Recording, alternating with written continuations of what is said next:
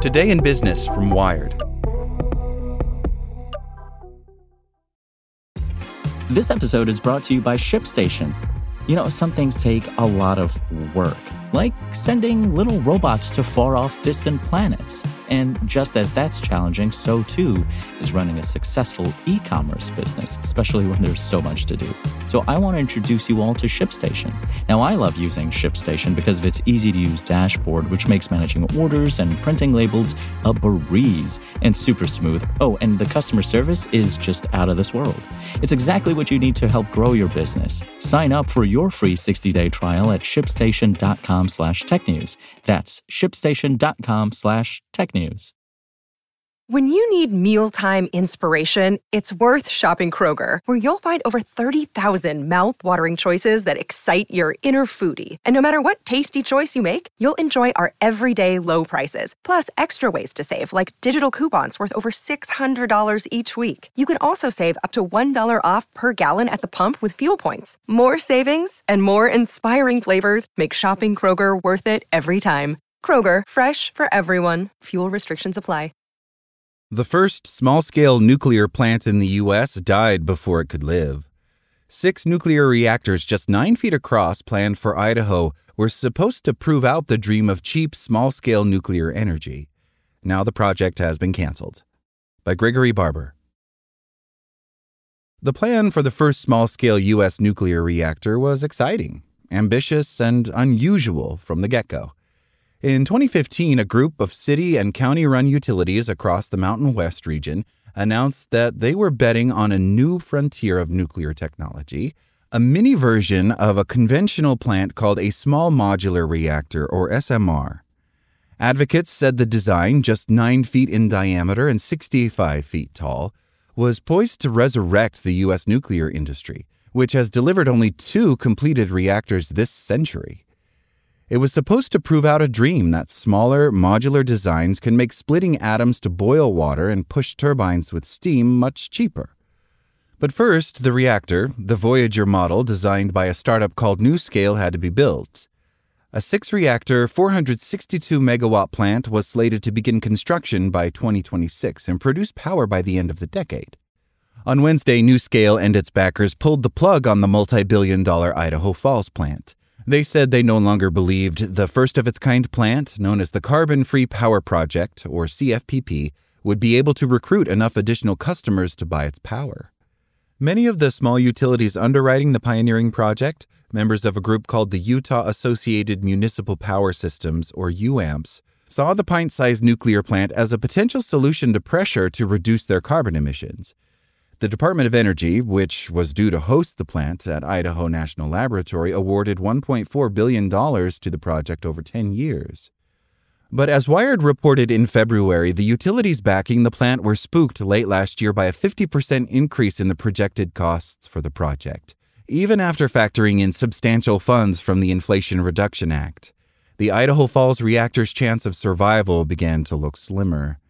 At the time, commitments in place to buy the reactor's future power covered less than 25% of its output. UAMPS set itself a year-end deadline to bump that figure to 80% by recruiting new customers.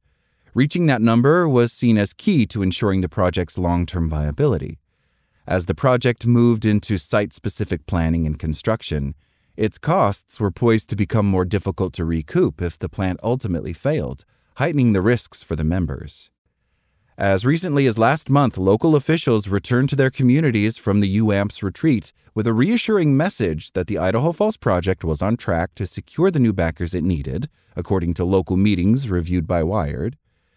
That appeared to be good news in places like Los Alamos, New Mexico, where an official this spring described the project as a homecoming for atomic technology. The project was due to arrive just in time to help the county meet its goal of decarbonizing its electrical grid and adjusting to the retirement of aging fossil fuel plants nearby.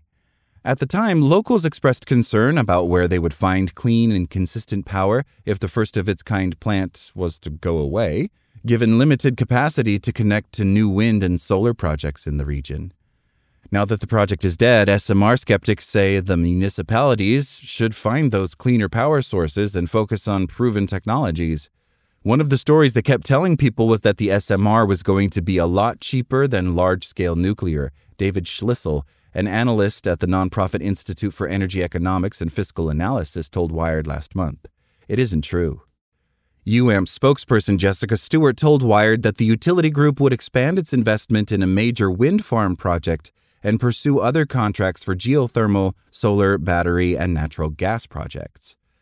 On a quarterly call with investors Wednesday, NuScale CEO John Hopkins claimed the project was a tremendous success for the company, saying that the advances made with federal regulators for its Voyager design mattered more than the fate of an individual plant. NuScale remains somewhat ahead of its competitors working on smaller nuclear plants. In 2022, it was the first to receive design approval from the U.S. Nuclear Regulatory Commission, although an updated design planned for its initial projects still requires approval. On the investor call, other NuScale executives touted the company's plans to build reactors in Romania and to power data centers in Pennsylvania and Ohio built by Standard Power, a cryptocurrency mining company. NuScale says it still plans to have plants operational by the mid-2030s. The company's remaining projects were questioned last month in a report issued by short seller Iceberg Research. The group expressed doubts about Standard Power's ability to spend hundreds of millions of dollars on NuScale's technology, noting the sparse details provided about the cryptocurrency firm and its financial backers. On Wednesday's call, NuScale defended the project, saying it hoped to provide more details soon. "We know that the sites they're developing are real sites," says Robert Ramsey-Hamady, NuScale's chief financial officer who joined the company in August. In a statement provided through NuScale spokesperson Garrett Poorman, Standard Power denied the allegations in the report and said it had access to adequate capital. NuScale also published its own response. The company says it remains focused on doing what it set out to do, building a new type of reactor and proving it can provide carbon-free around-the-clock power at a more reasonable cost than its mammoth ancestors, which are still a linchpin of the grid today. Thanks for listening to Wired. My name is Zeke Robison, and for more stories just like this one, visit us at wired.com. Like what you learned? Subscribe everywhere you listen to podcasts and get more business news at wired.com/business. Want to learn how you can make smarter decisions with your money? Well, I've got the podcast for you. I'm Sean Piles, and I host NerdWallet's Smart Money Podcast. Our show features our team of nerds, personal finance experts in credit cards, banking, investing, and more.